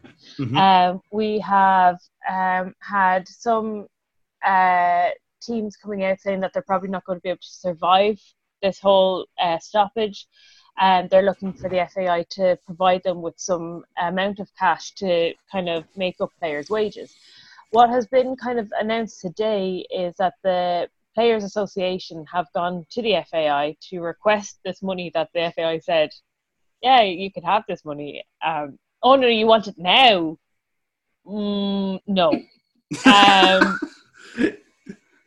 And the players, so there's some players at some clubs, the clubs and players have not been named themselves, who have not been paid since the start of lockdown, which is absolutely shambolic. Clubs are not in a position to pay these players, and it is actually a condition of any League of Ireland team that they cannot have any outstanding fees to players before the resumption of the league or for the start of a new season. So as things stand, football is just gone because teams cannot restart if they owe players money, and they can't then just cancel the league with people being owed money because they won't be able to start a new league. Yeah. So the FAI are pretty much cornered into the fact that they're going to have to pay these clubs to keep them alive if that's what they want. And I don't understand why any national association of a football would want to, we'll just let the league die, we'll start it again, And then that brings me to their idea of, maybe we could get a bit of money this way of combining the League of Ireland with the Northern Irish League. And in the week that is being bandied about by the FAI as, maybe we'll do this, a little club that I would have heard of, Linfield FC, or Linfield United. Linfield FC, yeah, you got it right there. Yeah. They have announced their New Jersey, which will not go very well if it was to be played against any of the League of Ireland teams, which is an orange sash jersey, which just even having the FAI saying, yeah, that'll be fine, just shows how fucking incompetent they are at football, at life, at anything. Existing. So that is my cod. I have to say, it's a gigantic UVF uniform. It is, yeah. But it's not even like orange and purple is a disgusting color combination. Yeah, it's a UVF colors. They're a disgusting organization. But like, you're very. I don't know. I just think it's disgusting. Right. Whatever about the sash part, right? I'm not entirely. I'm not from the area. I've never lived in the area. I don't have strong ties to any religion, but I suppose that doesn't matter. If I'm from the Republic, they'll hate me anyway. Exactly. But the idea of the actual jersey design is disgusting. Yeah. Like, it's not even like, it's disgusting. Like, I can admit, like, United's jersey, for this season, apparently. What's been leaked as the new United jersey. Looks lovely. And I hate United, but it's a nice looking jersey. This is just a horrible jersey. Just horrible. Everything about it is horrible. And the FAI should be ashamed for even considering joining in with that league. Like, it just seems like a massive fuck you, really. Like, if you saw, like, compared to, like, what Bulls are doing with their jersey, like, actually making, like, quite a nice statement and saying, like, oh, we're an inclusive group. And then Linfield go, haha, no, take that, you Fenian bastards, look at this. Like, I feel like they've had this design sitting in the closet, and then as soon as the FAI jump in and say, well, maybe we could join with the Northern Ireland, they're like, no, we have this. Yeah, it should have just had like a big right hand going, fuck you, Niall Quinn, on the fucking front of it. Maybe that's their home kit, I don't know. Fuck all Tigers. Yeah. That's what it is. Like, pretty much, yeah. Like, it was such a horrible idea. Like, Linfield were very close to being my COD for that exact reason. But I'm glad it got mentioned because, Jesus Christ. Like, whoever thinks that's a good idea. They were going to be my soul COD, but then the FAI just came out with more. And I was like, oh, I can actually tie these two things together. So, there you go. Win-win. Yes. I'll jump in there with my one.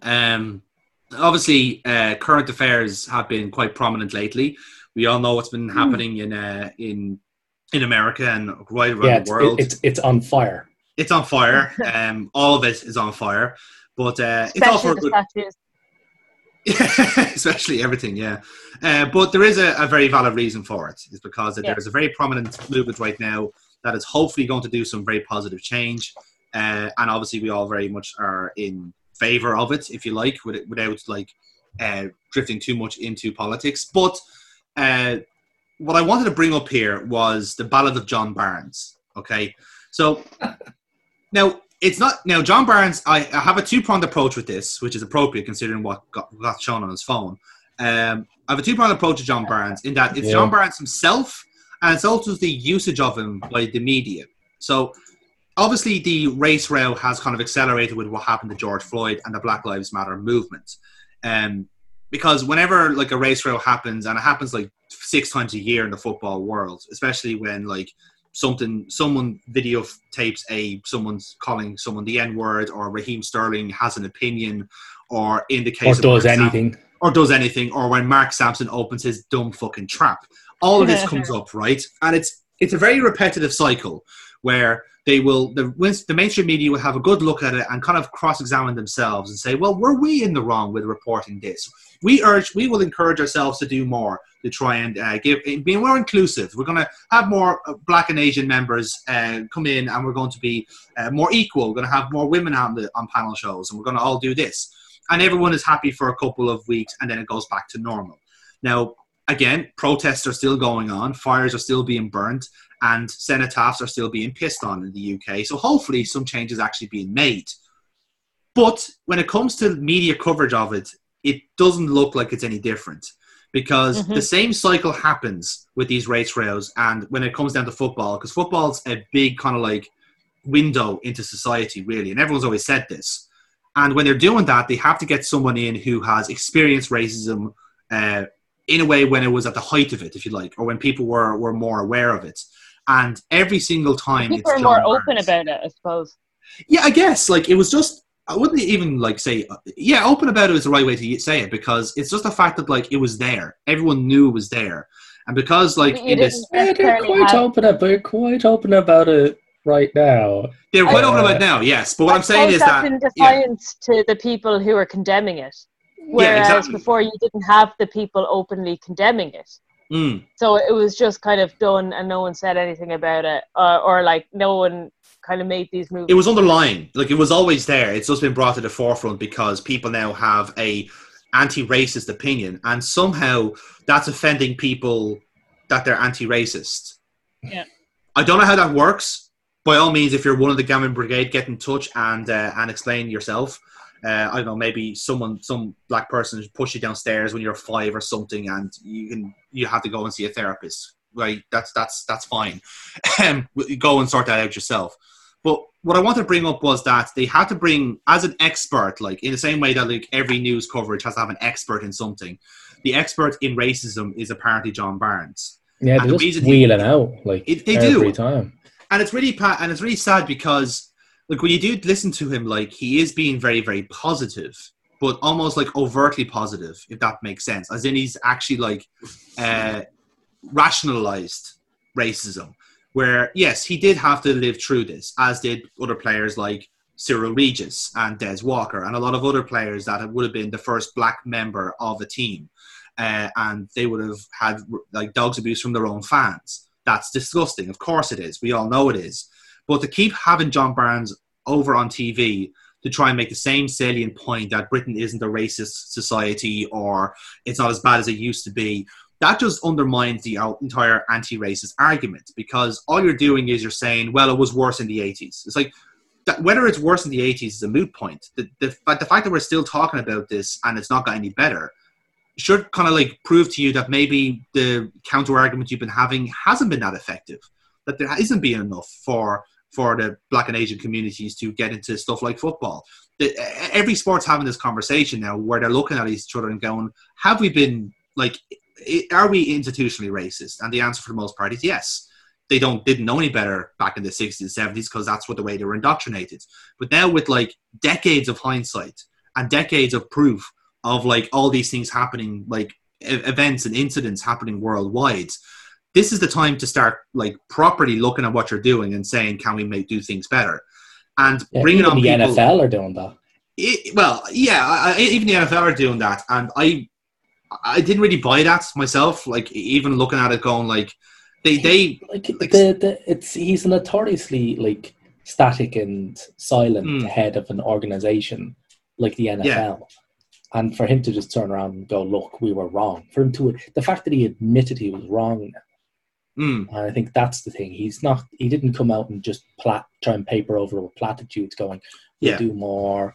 The Rooney Rule will kick in our own version of it. Yada, yada, yada, all this bullshit. Yeah. He just turned around and went, oh, we're actually wrong. And he specifically referenced as well the whole Kaepernick thing as well, saying, oh, we were wrong in our stance on that as well. So the fact that he admitted that he was wrong is why, like, had he not done that, I'd be alongside you going, I don't really fucking buy that for a second. I think he's talking out his hoop. But no, the fact that they went, no, we were wrong in how we handled this. You know, much like the whole Drew Brees thing as well, when he started shouting on about people protesting the national anthem and then turned away and people had sat him down and gone, right, take a seat, Drew. Here's why what you said was wrong. And then you turn around and went, oh, fucking hell. Now, the reason why I don't buy Drew Brees' one is because Brees never admitted he was wrong. He just said, oh, now I know more, and maybe it's not as clean cut as I thought it was. Yeah, he didn't. It wasn't absolution, Never said he was wrong, and that's why I buy the NFL one. And it's unfortunate because, like, if you're ceding the moral high ground to the fucking NFL, something's gone wrong there. Yeah, you are morally subterranean. I see. I do see where you're coming from. But yeah, like it's kind of interesting. You kind of like make that point because the real, like, with people like Breeze and a few other people who've kind of like opposed that whole movement is out of a position of ignorance. And I think this is where it is. It's in a way, I'm trying to rephrase this the right way, but it's an ignorance of John Barnes, if that makes sense. Like, yes, he has lived through racism, but the reason he's lived through it is because he's rationalized it. You shouldn't have to rationalize something like that. Like if you're a gay man, you shouldn't have to rationalize homophobia. If you're a trans man or woman, you shouldn't have to rationalize transphobia. It shouldn't happen in an ideal society. So to bring on somebody who has basically come to terms with the fact that people will say the N-word at will, that's bad. You shouldn't keep... If you're trying to have a counter-argument, stop drawing attention to it and stop having this person come in who is essentially has accepted this, that it's commonplace. I think it's actually kind of deliberate because he'll come out, he'll shout out some platitudes, and then other black players will turn around and go, John, shut the fuck up. Like, you shouldn't have to put up with this type of crap. But do you know in RTE you've got the balance. Everything has to have a view from either side. Yeah, BBC are the same way. And I think RTE can bring it to extreme levels, but like maybe the BBC have also kind of slipped into that category as well. But like, it just seems bizarre. It's like, right, we're going to need to bring out a racist accepting black man so that we can balance up this argument that racism is bad. And it just feels like they have to, like John Barnes is probably such a minority, like in such a minority group, that he's the only one who can make himself available at short notice to come on those, you know, vox pops and get his opinion across. But that's why we hear from him so often, I suppose, on it. This is it. Like he's been kind of treated as a media czar in a way, because he's been able to. He's very articulate in describing racism, but that's not really the point. It's a point that you're using him in the wrong way. When there are like other voices out there that you can use, and in a way there are a lot more angrier voices, and in a way that's kind of what you need to hear right now. You need to hear from those people who aren't happy and see their point of view. Why? But they bring out Barnes because he's basically a suck it up and get on with it kind of guy. That's it. Whereas that's exactly what the primarily white media want to hear. Yeah. They don't want to hear that everything's okay. They don't want to hear the angry people saying you need to change your behaviour. Yeah. They want to hear John Barnes, which is just get on. Your office needs to be more inclusive, which means that, you know, you might have to share a desk with someone, or, you know, like it is bizarre stuff like that. Like people will say, like, you know, oh, we've got to have a more diverse clientele, or we've got to have a more diverse readership, so they have to get in more diverse writers, which means the people who already have jobs at that TV program, at that newspaper, they're going to have to work with new people, and that probably scares them. This is it. Yeah. Barnes pushes a status quo that they want to maintain, and that's why they do it.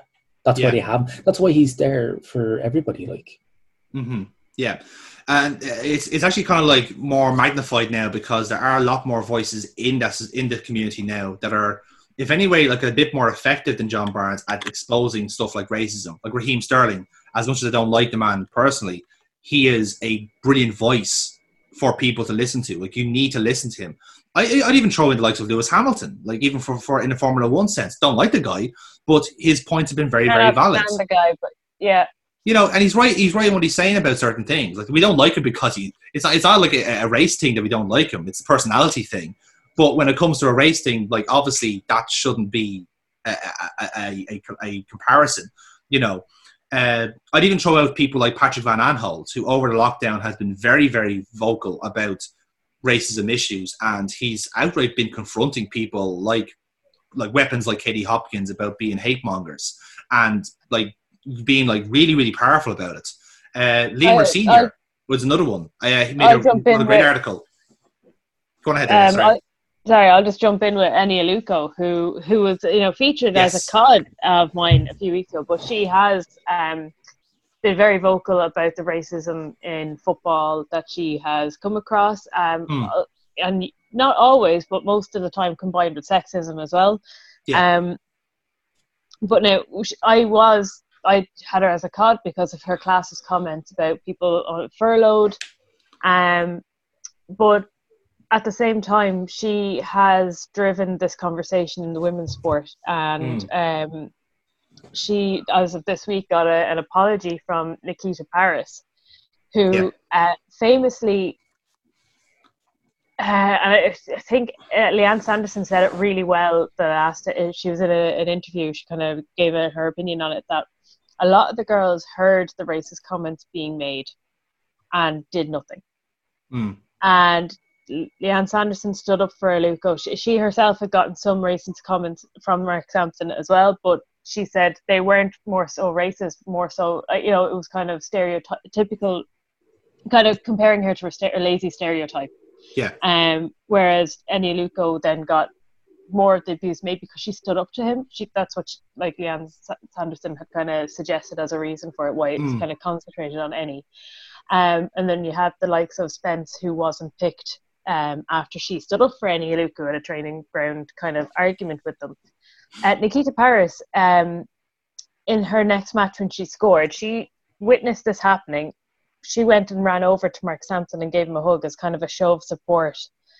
But she's come out in a letter recently, kind of an open letter to everyone, kind of saying that was 100% wrong, but it came from a place of, well, if I don't do this, I'm getting cut from the team. And that is a horrible position to be put in, because if you want to play for your country, you've got this idealized. You shouldn't endorse a racist to do it. Exactly, and so she put herself out there and she's apologized for her actions, and it was nice to see that from someone who Eni Luco kind of publicly not named, but very much indicated as being someone she was really disappointed in. Like she was kind of like, I can take it from some of the white girls not sticking up for me because they don't really understand what's going on. But for someone like Nikita Paris, who would have also endured racist abuse, well, just on that, there's no one I don't think has come out in my line of women's football kind of in favor of racism. Like John Barnes, so I have nothing to add on that part. Yeah. Well, I think you might have more to think about with John Barnes, because in this week where he was carted out pretty much every day to have to do a TV piece, he made 2 boo-boos on his one on social media and then one on TV. So while he was making these salient points on racism and like we should all try and live in an inclusive society, he posted an inspirational quote or like some sort of like joke about Donald Trump, and it was like some just twisting his words, whatever it was, and it was a quite amusing thing. Except the way he did it was he did it as a screen capture of his phone, of his camera roll, and as a lot of very observant people noticed, that a few flicks down in the middle of it is a picture of some porn, specifically one white woman getting. Let's just say acquainted with 2 black men, which is from both avenues. Let's just say, being very aware of the woman in the call. So that is that's about as nice as I can put it, really, for all of our potential female viewers as well. So to be fair to Barnes, he took it in his stride, where he basically said, "Yeah, I don't know how to edit pictures, so I'll just take the hit on this one, lads. Fair enough. I'm a man, I have a cock, what else is going to happen?" The second thing, we don't want to edit pictures, just close down your porn tab before you start phones. Exactly. And the second part was then, right, and this was a bit more insidious, right, because this is on the BBC, and they have John Barnes like kind of talking to camera a bit. Now, behind the curtain, and I kind of noticed this they do a lot of web calls now on like the Sky and all that to replace their kind of regular viewing. And what they do is they have a tech guy come in to set up everything for the talent, if you like, and then head out, basically. So they say, "Okay, John, you're going to stand here. Here's your webcam. Here's your mic, blah, blah, blah. Off I go to like my next fucking client." And the curious thing was that they stood John up beside his bookshelf of like very interesting books and videos and all that. But the one on the right center ground is all his porn DVDs, including including one just called "Sex Slaves," which is just dear Jesus! You can't make this shit up. Like, poor John Barnes has got it in the neck this week, because not only that, like, again, the one thing I did mention out of all this was the fact that he caught the ire of Celtic fans, were basically saying that he got sacked because he was black. And Celtic fans going, "We're not racist, Rangers is racist." It's like, no, lads, you completely missed the point. It's institutional racism. This is the whole message we're having to tell to you white people here. Jesus. So, like, it's been a week for John Barnes. And hopefully I would ask the mainstream media, maybe ask someone like Liam Senior instead, or maybe get Eni Luco on, get Alex Scott on, somebody, just a different voice, and just leave John Barnes alone. Let him wank in peace, for the love of God, because I'm sure he's sick to death now from talking about racism for the 1000th time, about how everything is actually fine and everyone's just a great bunch of lads. And speaking of a great bunch of lads, Neil, I come to your card. Oh, what a segue. On a similar vein, Neil, I believe you have a certain London club on your chopping block tonight. Absolutely. It's the blue part of tiny blue part of London, which is, my card this week is Chelsea. Mm-hmm. In a week where this is also deals in with your race thing as well. But yes. The club, in pretty much the space of a week, prominently voiced support for the Black Lives Matter movement, and then simultaneously had to issue a public apology after an independent inquiry found the whole Gwyn Williams racism thing whereby he was basically subjecting his black youth team players, some as young as 12, to unbelievably explicit racist abuse, to the point where one of them's actually got PTSD as a result of it. Fucking hell. So that's basically it. So they issued a public apology for it. It was back in the 80s, 90s. They shouldn't really have to blah, blah, blah. It's all new here now. What they didn't actually mention is that at the time, behind the scenes, they got a team of specialist lawyers who were working on their behalf to fight civil claims from players who basically just said that the club created an environment where racially abusive behaviour was normalised. And this is the legal here, because I'm looking it up here. So the legal firm, their previous clients included the Roman Catholic Church, defending them from the child sex abuse scandals. Mm-hmm. Oh my god. Yeah, company. pretty much. And hang on, there's another ones. They've got other ones. Oh, what? Yeah, Kios is the name of the thing. Oh yeah, the Crew Alexander, the sex abuse scandal there as well. Fuck for Steve Walters, who was basically according to the TV, according to the police, was a unbelievably prolific child sex offender. So they basically were defending the club from the victims, stating that, you should actually be directing your cases against him himself rather than to the club. Yeah. Which is kind of weird. And then they made the horrible fucking point, in air quotes there, that if they were sexually abused as children, they shouldn't have waited until they were in their 40s before raising cases about it. Oh, so, fuck off. So it couldn't have been that bad. Mm. Yeah.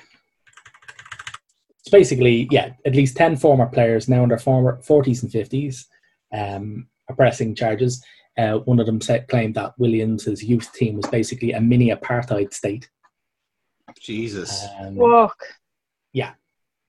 So, yeah. Including, actually, funnily enough, Jody Morris, who's currently Frank Lampard's number 2, may be called to give evidence about this, as he came through the youth system at that time. At the time, he did, yeah. So, yeah.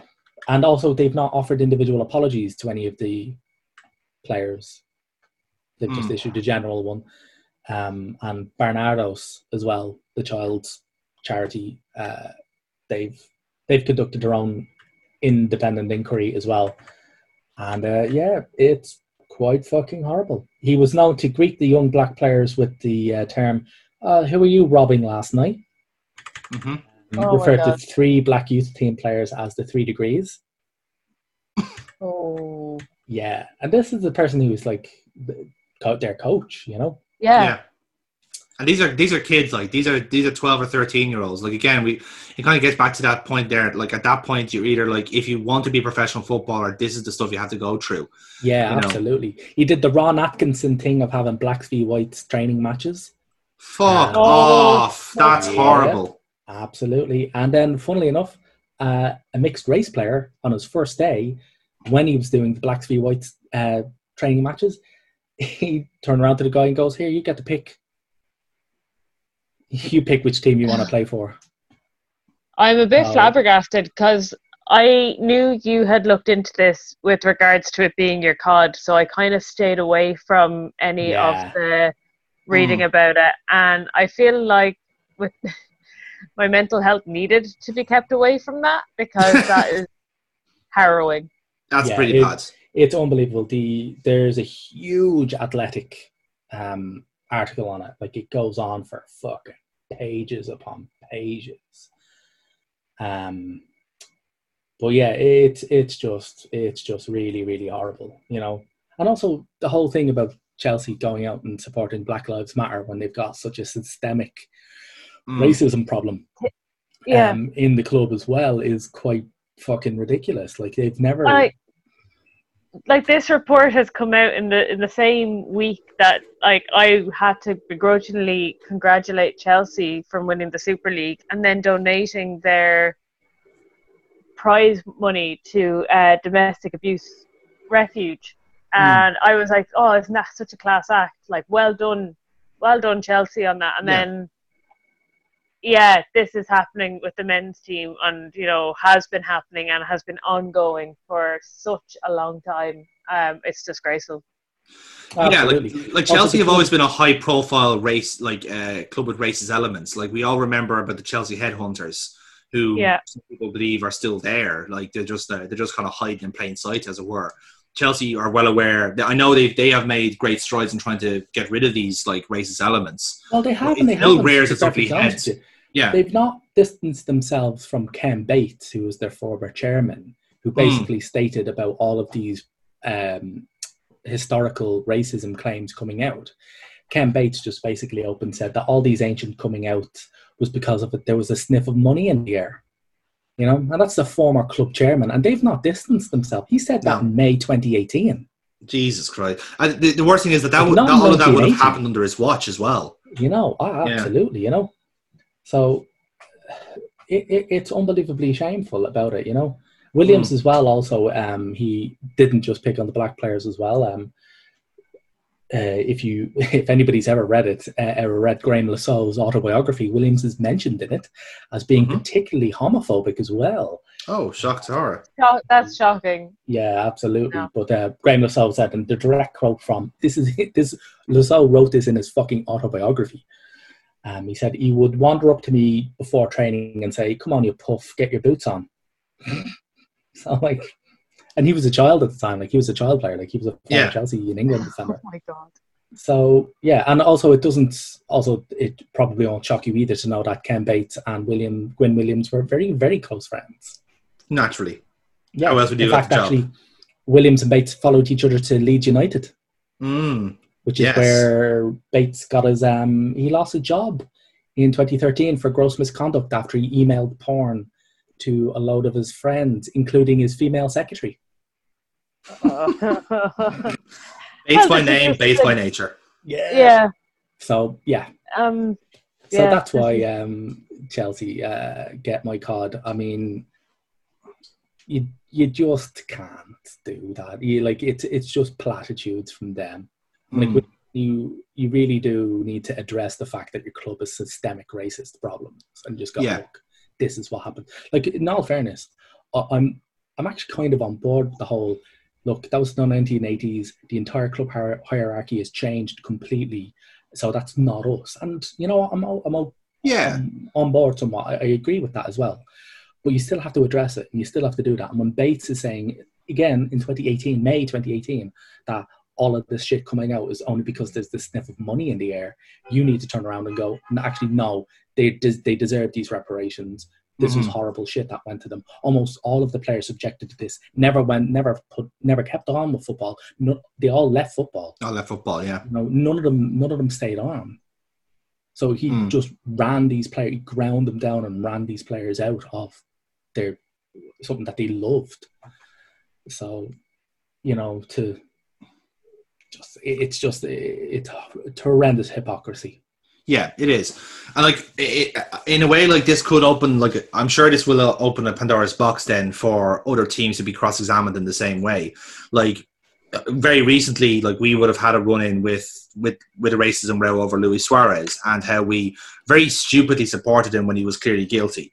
So in a way, that we got down the neck when Liverpool put out the photo of everyone taking a knee before training.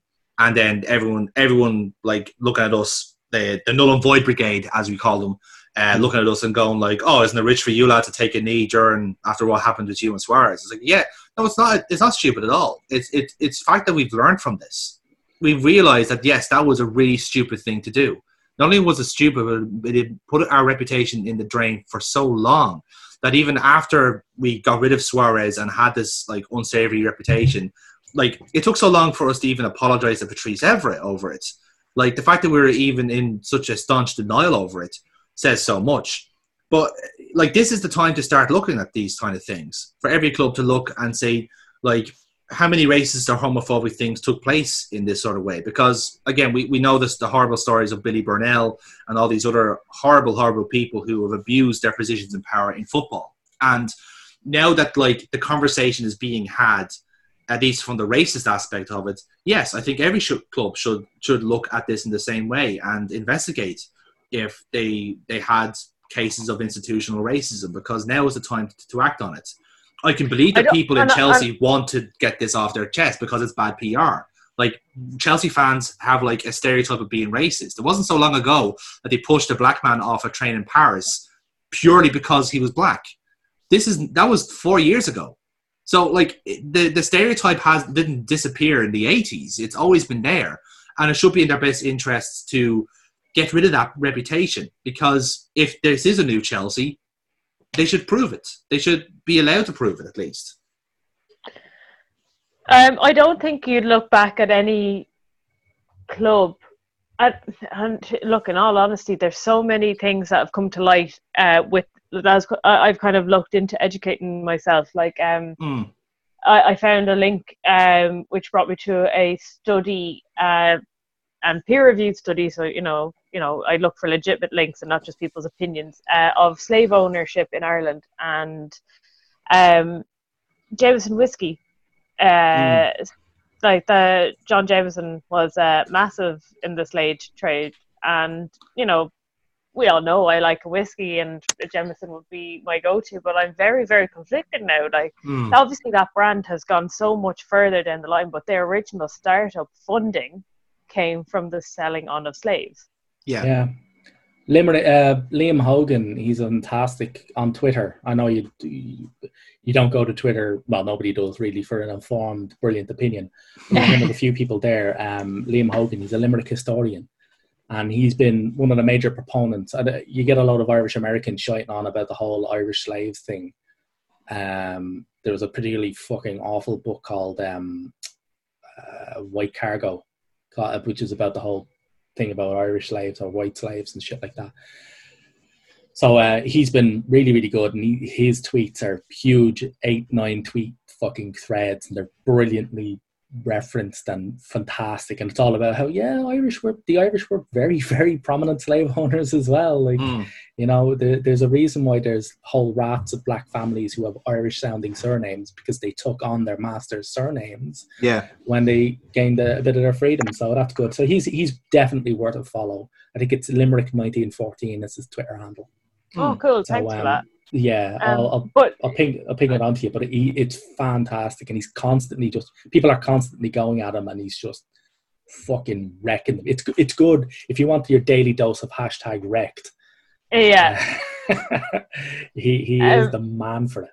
Yeah, but I will join in, like, and just say that, like, I don't think any club in football is going to have a completely clean history in terms of incidents of, you'd have to imagine child abuse, you'd have to imagine racism and sexism and all of that kind of stuff that we're kind of giving out to Chelsea for. I'm 100% sure there's more to, like, there's going to be more cases of this throughout the league and throughout the different clubs. It's just how Chelsea have had these stories come forward, come to light, and then not done anything about it, because we do have this, they have this reputation of being, like, I just Googled their racist club. The first club that came up was Chelsea. Just typed in racist football club and Chelsea comes up first. They have that. And, like, if you're a club, you want to get rid of that. You don't want to be top of the pile for, that Google search. What I'm saying is this is Chelsea's, can kind of lead the way in making the changes for the better. And at the minute, they have actively not done that. They've actively, not distanced themselves from all of these horrible, horrible incidents from their past. Which, is, you can look at it as being accepting of it. And it's just terrible. This is the trouble. I'm gonna vote for Chelsea as my COD, because that's just a bit too horrific to avoid.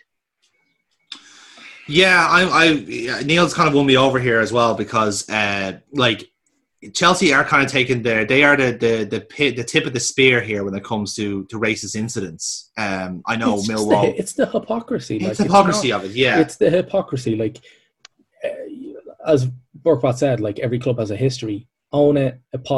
Say, look, that's not us. You know, you got no hatred for the oppressor or any of that. You know, like that's just, they're different people. We're now trying to move on, and we've got this positivity going. Yeah, like accept and own your history, because otherwise, then you're going to repeat it, and their fan base are repeating it. You know, that's what happens when you've got legions of your fans on trains chanting "We're racist," and that's the way we like it. Yeah. Like that's not a club that's learning from its fucking history or its mistake. Well, it's learning from its history. It's learning from its history, the wrong way. But in the wrong fucking way. Yeah. And that's kind of the issue there. You know. Yeah. The club have a stance that their fan base are just like, nah, we're not on board with this, mate. This is the bizarre thing. Like, turn around and go like, yeah, you know, fuck you, then. You know, just don't come. That's what a lot of clubs have done. Like I know it's like a lot of like club Twitters are just basically a guy with a student with a laptop, but you have seen like clubs like West Brom, like who have like given a Black Lives Matter sign, and then some gammon in the Twitter goes like, I'm cancelling my season ticket, and you just see West Brom going, good riddance, don't fucking want you. I was like, yeah, that's the attitude to have. I understand this will come from a somewhat biased kind of position, but like Arsenal were really, really good in this. You know, the whole thing with the rainbow laces, the whole campaign, you know, I can't help this, you know, which led to Giroud being the most memeable person on the face of the earth for about 4 months. He just can't help that he's gorgeous. No, it's true, you can't. Yeah. Sorry, she's dropped her phone again now. Yeah. Sorry. But at least I hope that was her phone that dropped. Yeah. But it was really quite good as well. Like, so, you know, we've made, you know, quite positive strides in that. And I think clubs, you just go forward, accept your history, and realize that if you've got a toxic fan base, it's time to start getting rid of them. It's coming from somewhere. Yeah. And you need to do something about it. Absolutely, because like I said, it's like I keep saying to myself even over the last few weeks. Like again, we're all kind of like cross-examining ourselves here and seeing like what could we do more. If not, like again, we're all white. We're all in a very privileged position here to not put up with this shit. But like these are clubs that are like there are massive like millions of followers and millions of like fans. Like this is a great opportunity for them to exact some change, especially like a club like Chelsea, or even throw it any other club that's had racist incidents in the past. Like this is the time to take out whatever fucking cyst of like fans you have, because that sort of like that culture of hooliganism is weaning. It has been weaning for years. Now it's time to kill off the fucking virus one and for all. Get rid of them all out of the club, like because they're not fans altogether. They're just like fucking skinheads that desperate for a fight, point blank. Like you saw what happened in London. Like there's people that were actually having fights weren't even the protesters. It was all the fucking gammons that wanted to fight with the police for no reason. Like these are just bellends. Like and people are linking them to being football hooligans as well. Of course they are, like because they're not like you can tell that they're not even there for the fucking protest. They're just there for a fight. So like they're obviously not there they wouldn't be there for the sport either. So yeah, like you know who they are. You have all the season ticket details. You know them by face. You have enough CCTV. Tell them to fuck off. Like if you're worried that they're not going to fill the stadium anymore, don't worry. You've got about 6 million other fans around the world that's happy to take those seats. So you're not going to lose out on anything. You know, you're not betraying your loyal fans. Like loyalty only gets you so far when you realize that they're complete dicks. So fuck them. Get rid of them. Yep. For Pigar and Neil, would you have gone for the FAI or would you have gone for poor old porn baron Barnesy? Well, I would like to go for John Barnes because there is definitely something kind of wrong-ish with him and how he's used. Yeah. Every time she brings out the FAI, I'm like, what have they done now? And then what's next? She talks, and then I'm like, oh God, no! How is it getting worse? Like, this is incredible. Like, like months ago, I thought, nah, it's not getting any worse for the FAI. And then every time we do a fucking podcast, and every time she picks the FAI, I was like, oh God, what have they done now? So yeah, I'd have gone for the FAI because, Jesus, like lads, come on, dig up. You've got Mother Teresa on board, lads. Now, surely this is when nature is healing. Obviously not. Yeah. Anyway, lads, that's our podcast. That is our preview of the next few weeks ahead. We will be back, I suppose, next week or the week after to run down all the football that will be happening over the next few days. We've got days of it. This time quite literal days of it. Yeah, this time next week we'll have played 2 games. We will have. You won't have. No. You'll have played 1. In fact, actually, by this time next week, you could have actually won it. We could be champions. Yeah, you could have won it. Yeah. Yeah. So I'll come onto the Zoom call after the hammered from the fucking day before. Yeah. But because I'm sure, as you all know, like because of the restrictions and all that, all Liverpool fans are going to have a very nice and reserved celebration outside Goodison Park. Like, no word of a lie, like there are people going like, well, hang on, like obviously you don't want people congregating outside Goodison. Just set up a socially distant celebration in Stanley Park, because then people will just happily go with that rather than just like going ape shit like outside the gates. You know, I don't think they're going to go with that, unfortunately. But like I said, one way or the other, like we should win the title by the time we come back. Think weather permitting, obviously. We'll see how it goes. I'm not putting my eggs in any basket until it's actually done, because I'm a Liverpool fan and I know how this shit works by now. So, but there's also part of me that says if we do somehow like end the lockdown by winning the league title at Goodison Park and getting Leeds back into the league, that this will be spoken to in folklore for years and years to come. Like Absolutely. It is going to be like. In all fairness, now you don't have Sir Alex Ferguson around to fuck it up for you. This is it, like, you know, all we're worried about is Pep Guardiola and his shit cardigan. Like that's it. Like we're done. Nothing to worry about there, lads. You know. But yeah, that is a hope. Hopefully, Arsenal do a job for us on Wednesday and tee it up for us to score the goal. Don't rely on Arsenal to do a job for you. Just to let you know. I live in hope. I live in hope. There will be a job done. There will be a job done come the 17th. Now, whether or not it's a good or a bad one is beside the point. Very good. Anyway, lads, that's been our podcast. I couldn't be more excited. Same here. Football's coming home, lads, and it feels so good. Yeah. So yeah, exactly. That's been our podcast. As I get attacked by my dog here on this call. We will see you soon on the Liquid Football Podcast. We'll see you next time. Until then, we'll see you later. What are you doing?